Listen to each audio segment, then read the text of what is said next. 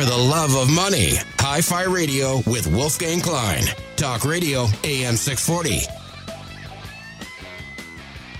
All right, a little Alex Lifeson on the neck. Hey, ripping it up this morning, 7 a.m. Good morning. Hi-Fi Radio coming at you. Please turn up your radio, get some coffee, get set for a jam-packed show of CanCon music. Yes, Canadian content music. It's all about meeting our requirements here in the broadcast world of providing good Canadian content. So Jack and I are going to go over the top on that front. Throughout our guest lineup, we're going to be talking to Simon Ackett, a Canaccord Managing Director, Global Head of Energy Sales, hence salesman in spirit of the radio. We are then going to move over to Divai Ghosh, Global Head of Equity Research at Canaccord, Head of Strategic Development. Again, we're going to be talking to him about development in the broadcast world as Netflix is about to spend $500 million on CanCon, and yet media spends a little bit more than that. Followed by a trip to London with Michael Quach, one of our senior analysts, and we're going to round the show up with Ron Meisels, president and founder of Phases and Cycles, a technical analyst friend of ours out in Montreal. So without further ado, this morning let's welcome Simon Ackett to the show. Simon, thank you for joining us. Wolfgang, Jack, thanks for having me. So, Simon, you have a wonderful resume because, again, you are a salesperson. In fact, I worked at the Spirit of Radio, CFNY back in the day. So I like to think that Getty wrote that song about me because I was a salesman. I was a radio salesperson. So absolutely. Works for me. That's what Getty's singing about there, right, Jack? I guess so, Wolf. All right. But on your resume here, you are a oil or a petroleum engineer. Kudos to you on that front. That must have been wonderful education, learning all about that. It was fun in the classroom, but it was really fun on the rigs too, learning the operations firsthand. Do you do the rig counts for Jack? When Jack gives me rig counts, is it you actually out there in the fields with your boots on counting them? Thank God someone else grabs the data for me, but yes, it's someone is out there counting rigs. Is that something that you follow in terms of determining where we're at in the cycle there, Simon? Well, it's interesting you bring that up, Jack. Rig count is a traditional measure that everyone's used to measure level of activity. Right. But that's changing.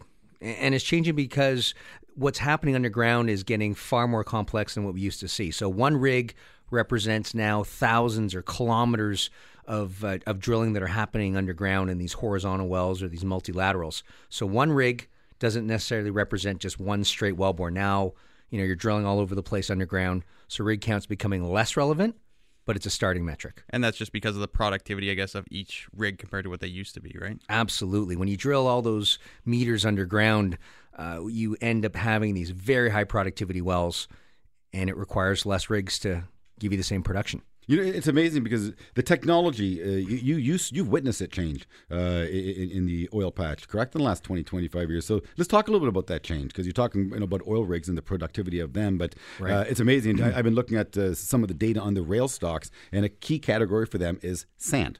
Frac sand. That's right. So, again, who would have thought sand would have become a valuable commodity in the oil space? That's right. As you drill these big wells underground, you're fracking them. And fracking means you're cracking the rock, and you need to keep it open with sand to get that productivity. So as you drill more and more of these wells with these bigger and bigger flow rates, you're putting more and more sand into the wells. So in Canada, we put a fair amount of sand into these wells. But in the U.S., it's it's an astronomical number relative to Canada. So as Canada makes bigger and bigger decisions on bigger and bigger fracs, we're going to see more and more productivity from these wells. So technology has changed a lot, mostly on the fracking side. It's most apparent in the cost structure. Used to be 65% of the well cost was drilling it, and 35% was fracking it and putting that sand, so to speak, in there. Now it's flipped. 65% of the cost now is completions, and only 35% is drilling. So the real focus now is what's happening underground with these fracs. So you bring up a great point. There is thoughts that there's going to be a huge shortage of sand in 2019 in the U.S. A shortage of sand? Potentially. Specialized sand right. For these fracs. Yeah, not the stuff you get at the beach, but similar. The stuff over here, Coors Cherry Beach, wouldn't work? No, this stuff Sugar Beach. Is it Sugar Beach, Luke? This stuff's a little too fine. It's a little more coarse than that. Huh. But it's the same concept. It is sand. Jack, didn't you buy some special sand, but they gave it a new name when you're doing your interlocking stone up in Aurora? Yeah, high performance bedding, actually, for my interlocking. That's not sand, but yeah. They're marketing rocks. Unbelievable, eh? Well, good for them. Yeah, I buy these bags of sand for my son and daughter in the backyard in the little play area that we have, and it costs $10 a bag, but the specialty sand can go and cost, like I said, millions of dollars of the well cost. But you're getting these massively productive wells. The problem is when you get a very high productivity wellbore, it declines very quickly. So you're backfilling it. Like you're on this treadmill to always, fill in that production. Yeah, decline rates, 1 year decline rates can be what, 30, 40%? No. Overall corporate decline rates on the average of all the wells is something like 30, 35% of some of these wells. But these Permian wells, these wells you hear about in the U.S., like these shale plays, these U.S. shales, 80%, 90% in the first year. In year one, unbelievable. And then it drops considerably after that. And so therefore to get the flow back up, they have to continue to frack and add more sand? More sand, more wells, exactly. Huh. Exactly. So it becomes this treadmill. We see it all the time where these oil companies are drilling wells. They have these huge production rates. The second that you stop drilling, you get these big declines, and you have to backfill that. And, of course, investors want to see growth. Mm-hmm. So it's a constant treadmill. Are most of the stuff that you work on, Simon, is it U.S. ideas or Canadian ideas? Almost exclusively Canadian ideas. But, of course, the U.S. influences us considerably. Let me give you a good example. The Permian. This is the hottest play that has hit North America in the last 10 years. It's in Texas.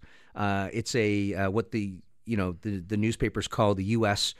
Oil shales, and they're putting on these wells with these massive productivities, and it has become a fight between what OPEC can cut and what the U.S. shales can produce on the other side, and that's the battle. And that's how we're going to see oil prices go higher. If we can prove that the U.S. shales are declining quicker than we thought, then we're going to get a better balance of the oil markets and therefore stronger prices. All right. So, Simon, we're going to pay some bills around here, but after the break, can you give us a couple of your top picks?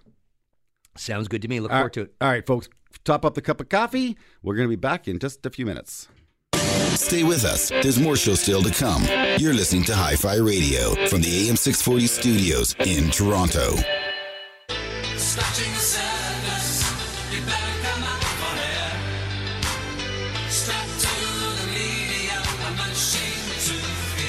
For the love of money. Hi-Fi Radio with Wolfgang Klein. Talk Radio AM 640. Wakey, AM 640. Hi-Fi Radio coming at you, live and direct. Jack Hartle in the studio. And we have my good friend Simon Ackett, Canaccord Genuity Managing Director and Global Head of Energy Sales. Yes, as we punch some more holes in the ground to get some crude, Simon? So, Simon, Jack and I have Rafi on air a number of times. Canoe Energy Fund. He's considered one of Canada's best energy portfolio managers, and he's getting a lot less keen on Canada, much more interested in American oil and international plays, just due to the higher cost structure in Canada, the political landscape in Canada towards energy. So how do you feel about this? How is this affecting your business as a energy sales trader up here in Canada? Thanks, Wolfgang. Thanks, Jack. What's happened is pretty clear to me that Canada is popular when valuations are full in other parts of the world. So the U.S. right now is on sale. The valuations of these stocks have fallen tremendously, and a U.S. investor has to make a decision between buying something in their backyard or buying something in Canada, something they're probably a little less familiar with. And right now, the valuation of these U.S. stocks is quite low. So they're more attracted to those types of stocks because they have big growth profiles. The Americans and the American U.S. oil companies tend to put a lot of money into the ground when the oil price moves up. So you get some big growth rates and a lot of momentum in those stocks. In Canada, I see more value. As the stocks in the U.S. start to become more fully valued, you're going to see a surge into Canada. The one exception, though, is we do have some unique things in Canada that the U.S. doesn't have. Like what? That attracts Americans to come and Europeans to come invest in here. That's the oil sands. And believe it or not, a lot of people think the oil sands are one of the most expensive forms of production. They are not when you look at it on a full cycle basis. And the second thing is the Montney. Montney is considered to be one of the largest gas reservoirs that we've seen in a very long time, bigger than the Marcellus, which is what a lot of the Americans focus on in terms of gas. Just looking at the oil sands, the Canadian oil sands, like you said there, Simon, the environmental impact, so not just the cost. That's what people are focused on, I think. What are your views there? Well, there's no doubt that the impact is greater, in terms of, digging these big mines. But that's what we see on the papers, these big mines. What we're seeing, though, is as we get further into the life of these oil sands, we're not doing these open pit mines anymore. There's really none that are left that are new, except for one that's coming on this year with Suncor called Fort Hills. Now what they're doing is they're drilling these SAGD wells, steam-assisted gravity drainage, SAGD. And what you're doing is you're going after these same oil sands, but you're not disturbing the surface. You're just drilling underground. You're putting heat and steam into one, and as you heat up the reservoir, the oil gets a little less viscous, and you can produce it to the surface. So there will be less of an environmental impact going forward. And that's due to technology. We talked about technology innovation down in the U.S., and you're also getting it up here in Canada with the oil sands. Exactly right, Jack. So let's give us some of your top ideas, Simon. What's really exciting you right now? Well, I can break it into two sectors or two subsectors. One is the mid-cap names, the names that have a lot of torque. And it happens to be that stock is a company called Torque Oil and Gas. It's cheap relative to its peers, but it has one of the most conservative balance sheets, one of the most conservative, consistent management teams. And what we're looking for when you're looking at Canadian stocks these days is consistency, and you're looking for steady growth. Not outsized growth, but something steady and consistent. This company pays a dividend. Its yield is somewhere between 4 and 6%. I don't know exactly what it is offhand. It's 4%, actually. And we like the story because it has the best management team in the business. And what another idea? Let's get a little bigger now. Cenovus. That one's gotten a lot of press lately. I like that one because that has a little more of a balance sheet. Leverage is higher relative to the peer group, and that's great. When oil prices are going up and you own these names that have higher leverage, it's fantastic. The other thing is they've said they sell some assets. The market was skeptical. Will they get the prices that they want? They beat us. They beat us on every front so far in terms of asset sale prices. Look forward to better and higher asset sale prices for this company. That's why we like it. And it's the value name in the space. It's trading at 7 times EV to debt adjusted cash flow. Peer group's about 8.5. So Simon, Cenovus today had a big announcement. We talked about that. But previously, at the beginning of the year, they made a big acquisition buying some assets off ConocoPhillips, basically an international player leaving Canada. What do you think of that acquisition? Well, it's interesting. We've seen a lot of these international players leave the oil sands. To me, that's a positive thing. We've written in our research at Canaccord that now that the oil sands are back in the hands of the Canadians, we're going to see a lot more horse trading and a lot more aggressive development of these assets because we know them. We've grown up with them. They did this deal. They increased their leverage to oil and gas by buying a very oily asset, but unfortunately, they increased their leverage. They had one of the best balance sheets in the senior group, and now they have one of the more levered balance sheets of the group. So that was a concern for some investors, but overall, if they can delever, bring in a new CEO, and they're on the hunt right now, and deliver on these asset sales, this is going to outperform. Simon, a real pleasure having you in the studio with us this morning. Much appreciated. Go back to your family. Enjoy your weekend. Folks, coming up next, Canaccord Genuity's head of equity research, just to talk a little bit about the broadcasting world, Netflix versus old school, and who's going to pay the Canadians who have talent. We're going to find out about that right after this. Money. Stay with us. There's more show still to come. That's what I want. You're listening to Hi-Fi Radio from the AM 640 studios in Toronto. That's what I want.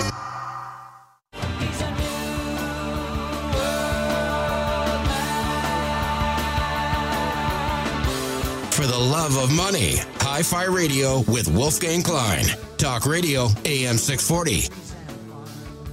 Good morning, Hi-Fi Radio, AM 640. Jack Hartle in the studio, helping me out to give you some CanCon. Canadian content is what it's all about, so we're going to bring it in a high-fidelity fashion. And in fact, we brought on a very, very learned individual, well-knowledged individual when it comes to broadcast, Mr. Divai Ghosh, Canaccord Genuity's global head of equity research and head of strategic development. Now, when I first met Divai, he in fact was Canaccord's telecom analyst, so he spent a lot of time inside the halls of Rogers and Bell and Chorus and the like, so he certainly does know this space. So Divai, I want to thank you for coming on the show this morning. I want to thank you for your kind introduction. I should hire you as my agent. I'm very expensive, Divai. So, Divai, look, I used to work in broadcast. I used to work for CI. In fact, I used to work for CFY Radio, the Spirit of Radio, which is a Chorus property, now Edge 102. And inside the four walls, nonstop complaining about the amount of CanCon media must support. When it comes to radio, it's about 35% of music radio in Canada has to pay Canadian songs, and as such, I've given you plenty of Rush this morning, but that's just their promise of commitment. When it comes to production and specifically television, about a third of gross revenues are to produce Canada content. Up comes Netflix, doing about $700 million of business in Canada, and now has made a $500 million commitment over the next 5 years to produce Canadian content. Sounds good as the headline, but when you drill down into it, that's a lot less than the traditional broadcasters have to commit to. So what gives? Well, the problem if you're a politician is this, all right? So traditionally, and even today, according to opinion polls, the concept of Canadian content has some popularity. And if you're a politician, then popularity is important if you want to win the next election. At the same time, things like Netflix are very, very popular. So if you look at the last Conservative government, they, to a certain extent, alienated the Canadian broadcasters, as you suggested earlier, by saying Netflix is not going to be regulated. They're allowed to broadcast without paying into Canadian content funds and so on. And quite rightly, to be honest with you, the traditional Canadian media properties said, well, what gives? We have to unprofitably invest in Canadian media, and we're Canadian, and they don't have to invest in Canadian media, and they're American. In fact, they don't even have an office in Canada in order to arbitrage the rules. And if you remember, the CRTC has had lots of hearings on the issue. And what Netflix said during the hearings when Jean-Pierre Blais, who's now the outgoing CRTC chair, said to them, I demand this information, they said rather politely but sternly, we are under no obligation to provide you with any information. So clearly there's a dichotomy which is really based on the fact that these over-the-air or rather, online media services are increasingly popular, increasingly not Canadian, although people like Bell have their own Crave service, but Rogers closed down Show Me, so this really is dominated by foreign carriers, and yet we have this Canadian content. So this was a compromise that came out of it, which, like all compromises, is inelegant. I guess it's good news if neither side liked it. But as you know, Quebecor, Bell, and others have already complained vociferously, to your point, saying that we have to pay much more than they have to pay, and they're much bigger than us. So this is the inelegant compromise that has come out of it. But the thing I find more interesting is this. When we were kids, Wolf, and in your case it was a long time ago, it was easier to administer Canadian content because it was very limited in terms of how we could consume content. Really, there was radio, and when you were about 20 years old, they invented TV, right? And then that was it.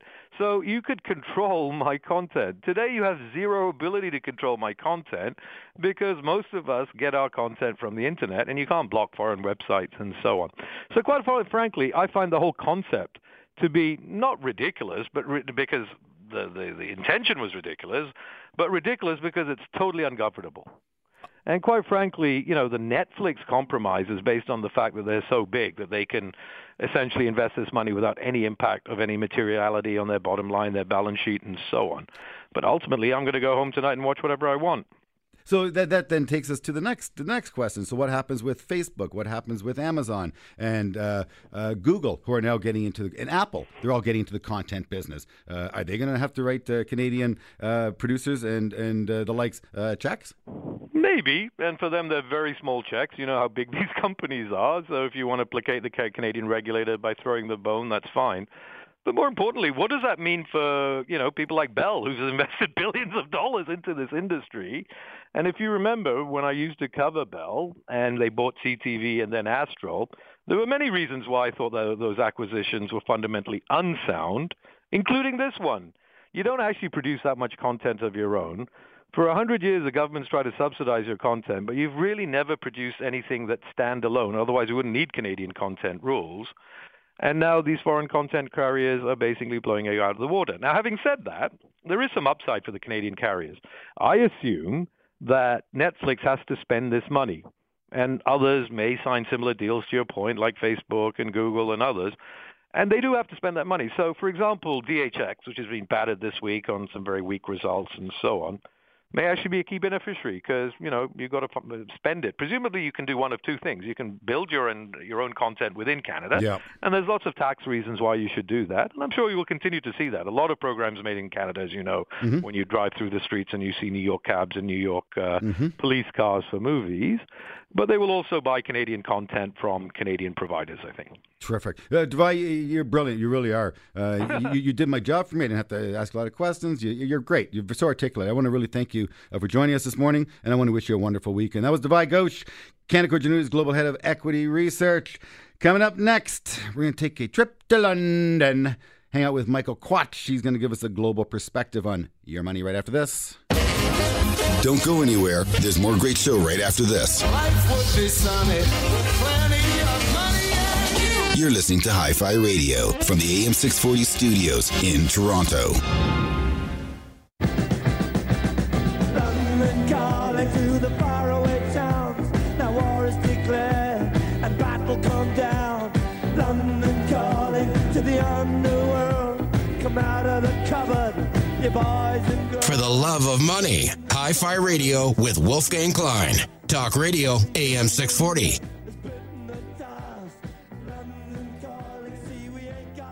What I really wanted to do there was sing "And I Live by the River," but I couldn't do it.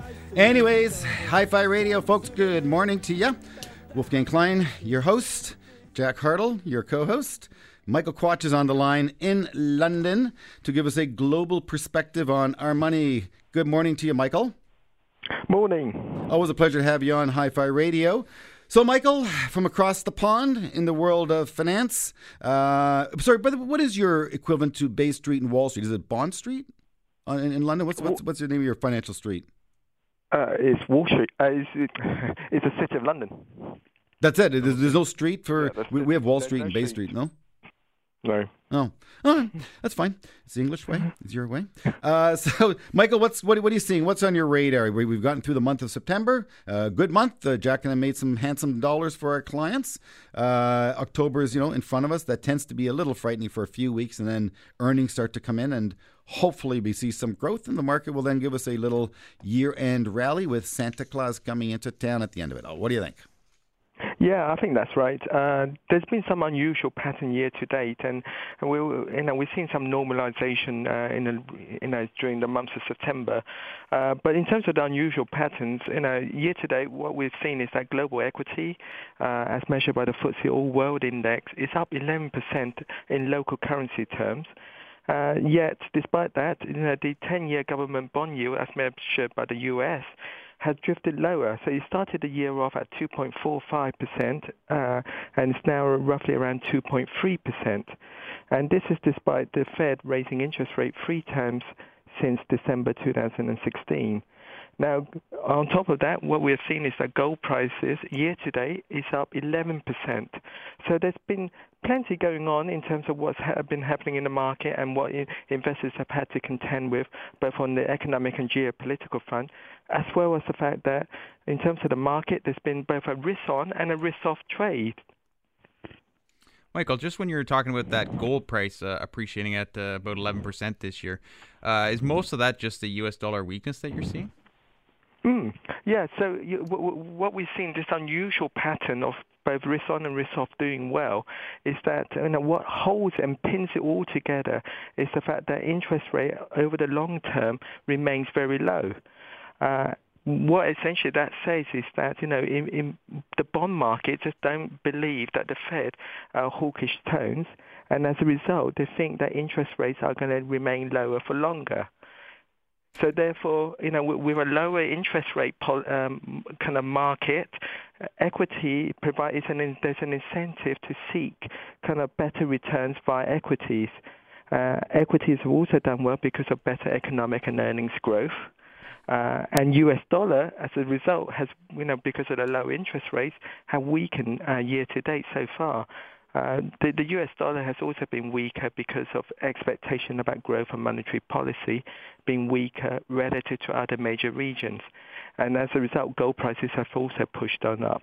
Hey, Michael, let me ask you a question here. Jack and I are doing our own little empirical research, and at Canaccord we have about 5 or 6 strategists that Jack and I can lean on. And but fortunately, each strategist actually has his own opinion, which Jack and I really respect. But of course, we can't necessarily then get consensus, which is fine as well. And they don't necessarily want consensus because that could be very problematic, as we both know. But so one of our strategists, Martin Roberge, he thinks that the market, and specifically the Canadian market, is going to outperform the U.S. market between now and next spring, and oil is going to be a key factor in that. But come next spring, next summer, he thinks basically there's a good chance that the bull market then peters out, and we start to position ourselves for the next bear market. Tony Dwyer, on the other hand, with again talks of corporate tax cuts, is getting more bullish. His call for next year was 2,800 on the S&P 500, but if tax cuts go through, he's going to take that number up even further. How do you and Jukes feel about the situation? Do you think this market gets extended, or is the bull market getting long in the tooth? I think, ultimately, Wolfgang, the key factors here, there's been so many factors that investors have to contend with, both on the Fed tightening, North Korea valuation, economic growth. Mm-hmm. But the key factors to consider here is that monetary policy, the interest rate remains very low. And secondly, that there's a coordinated global economic recovery going on at the moment. And so if you look at the key here is the U.S. economy and the Chinese economy. And the U.S. economy doesn't seem like it's going to go into recession. It's likely to continue to grow. And, recession in the U.S. tends to occur for three reasons. One, mainly, most of the time, is because of Fed tightening too much. The second reason is when there's a bursting in terms of the credit bubble. And the third reason is oil price spiking high. Now, none of those reasons seem to kind of present itself as being a risk factor here. If you look at interest rate and Fed tightening, I think the Fed are cautious despite the ongoing interest rate hikes. Secondly, there doesn't seem to be a credit bubble.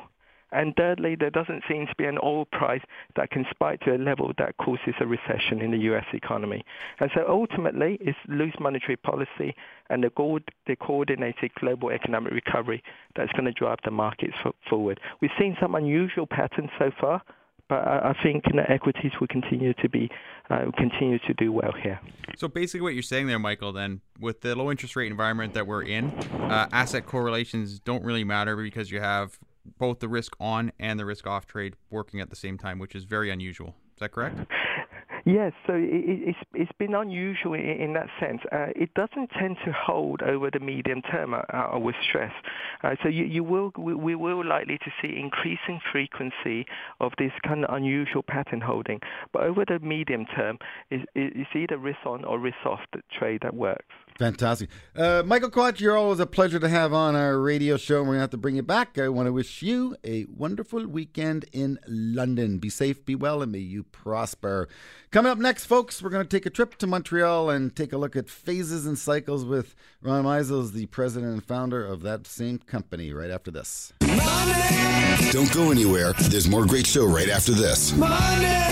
You're listening to Hi-Fi Radio from the AM 640 studios in Toronto. We can dance if we want to. We can leave your friends behind. Cause your friends don't dance, and if they don't dance, well, they're no friends of mine. See, we can go where we want to, places they will never find. And we can act like we come from out of this world, leave the real one far behind. For the love of money, Hi-Fi Radio with Wolfgang Klein. Talk Radio, AM 640. Good morning, Toronto. Good morning, Canada. Hi-Fi Radio, AM 640. Little Men Without Hats, 1983, band from Montreal. Ron Meisels is on the phone with us. Ron, I got a question for you. This is not market related. This is youth related. So were you on St. Denis Street back in the 80s dancing to that song? Of course.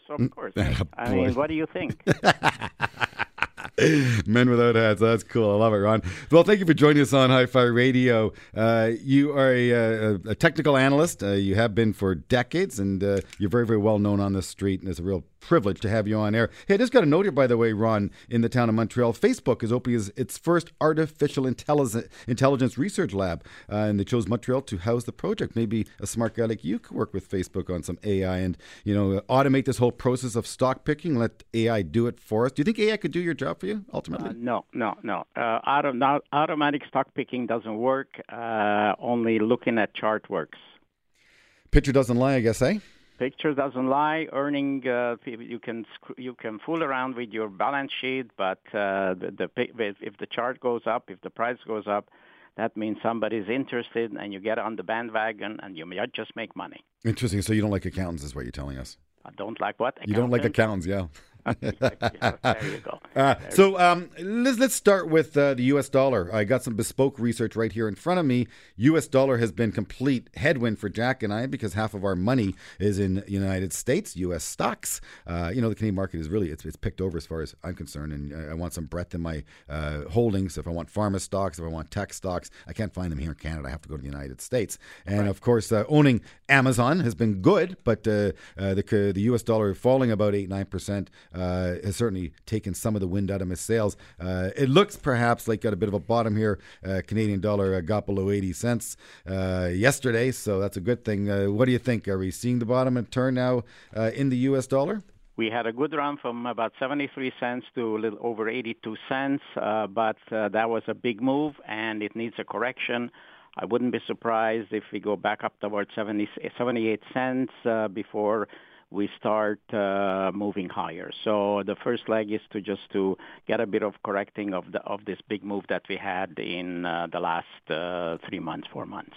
Mm-hmm. And then back to, so 78 cents sort of is now the support for the Canadian dollar? That is correct. Yeah, and what do you think the top end? Do you think can it get to 85 or sort of 82 is the upper range? Again, that far ahead is difficult. But let's get the correction. Let's get it through. Let's find if there's support. But it's possible. It's possible because that's where we were in 2015.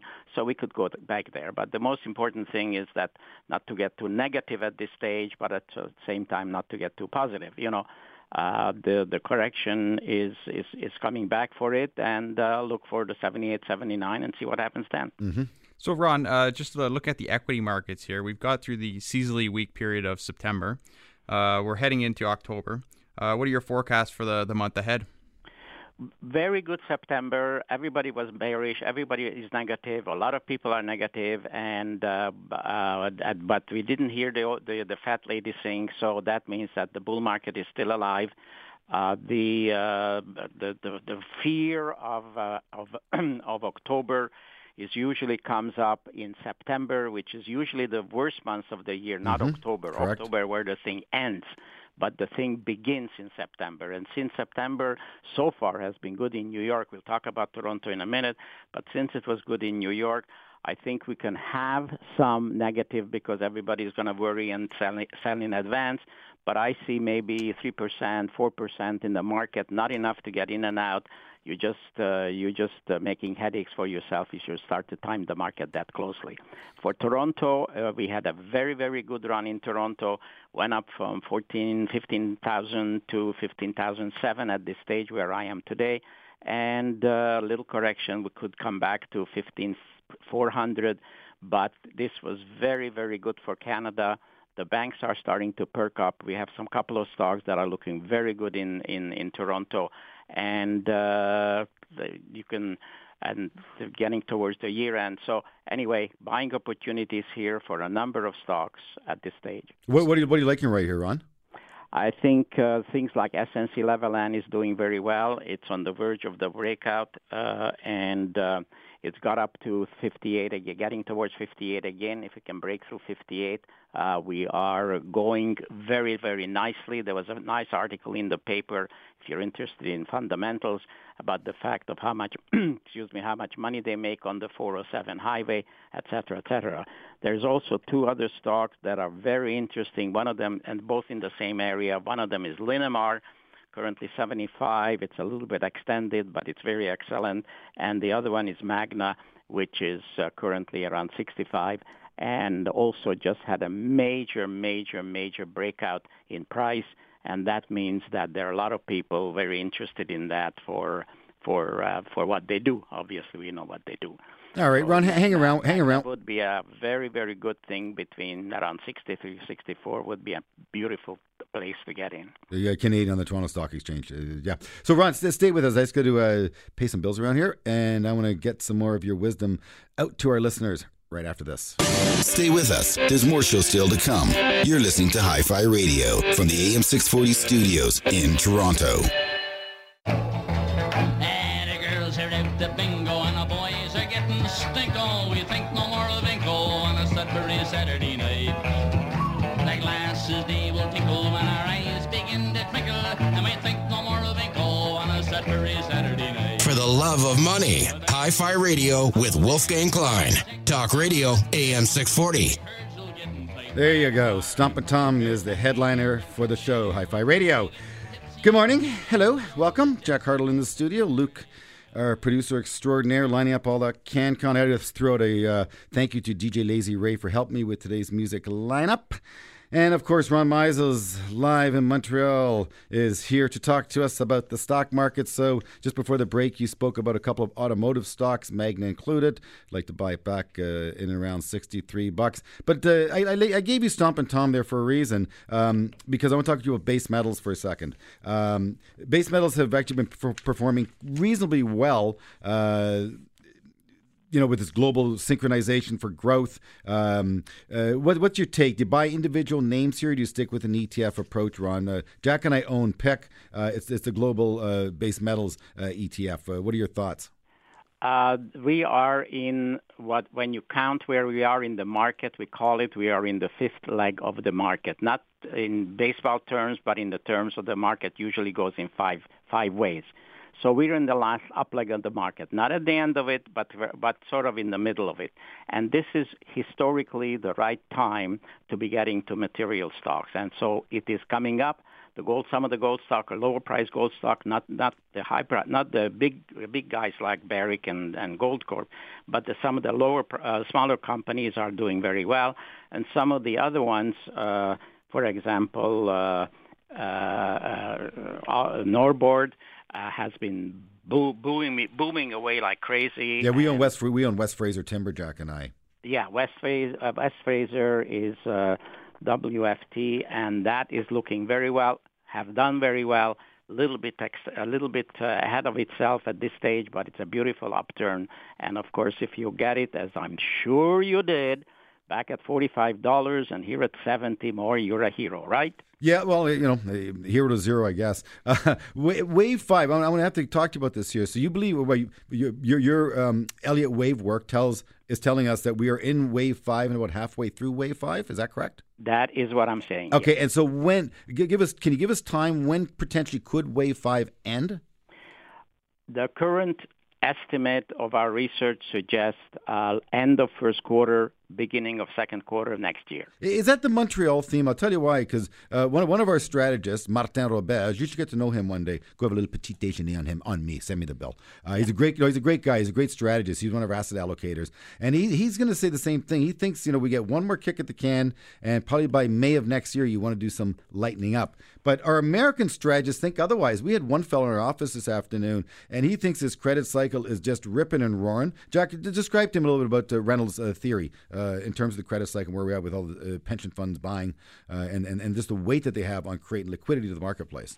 Yeah, well, he was just saying the fact that they have 25% of global capital markets, global equity markets, and they're right now, pension funds are basically providing the liquidity that we see to buy back stocks and buy back shares that you're seeing all these CEOs doing with their purchase plans. Correct. And he thinks this could go on for another 3 to 5 years, Ron. And he thinks this really is the fuel for getting the market. It's not individuals he believes buying stocks, getting them higher, i.e. your Magni or Linamar. It's insiders using cheap money to buy back their own shares because, well, it's cheap. I would say it's the taxpayers that are actually funding the pensions to pay for these buybacks.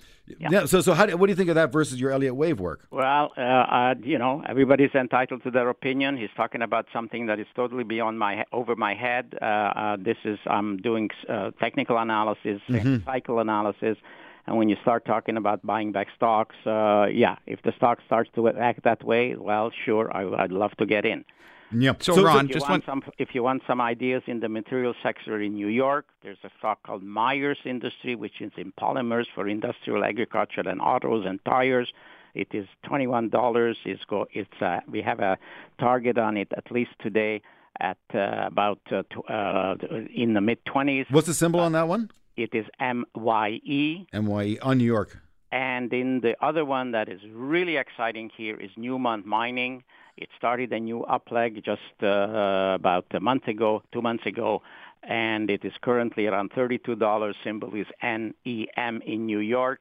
And they're the world's largest gold mine, and it is. Our current target is 42. The stock is at 37, but we have higher targets on it. It's a big company. Yeah. Well, you're a big guy, Ron, and you got a big brain. So, you know something? You may want to take a look at that Facebook office for some artificial intelligence. You just never know. You may have another leg of a career in there. But if not, you stay tuned to those charts because the charts, as they say, don't lie. Folks, thank you very kindly for tuning in to Hi-Fi Radio. That, again, was Ron Meisels, president of Phases and Cycles. You can always check out his website, phasesandcycles.com. Lots of good ideas and a very, very smart enterprise. I want to wish you a great weekend, and of course, I want to thank Jack Hartle for being here in the studio, DJ Lazy Ray for lining up the tunes, and Zoom Optical for allowing me to see all of my notes that are spread out in front of me. Have a great weekend. Thank you. You've been listening to Hi-Fi Radio with Wolfgang Klein and Jack Hartle, portfolio managers at Canaccord Genuity Wealth Management. For questions about today's show or any money questions you need answered, email Wolf and Jack at wolfgangklein.com.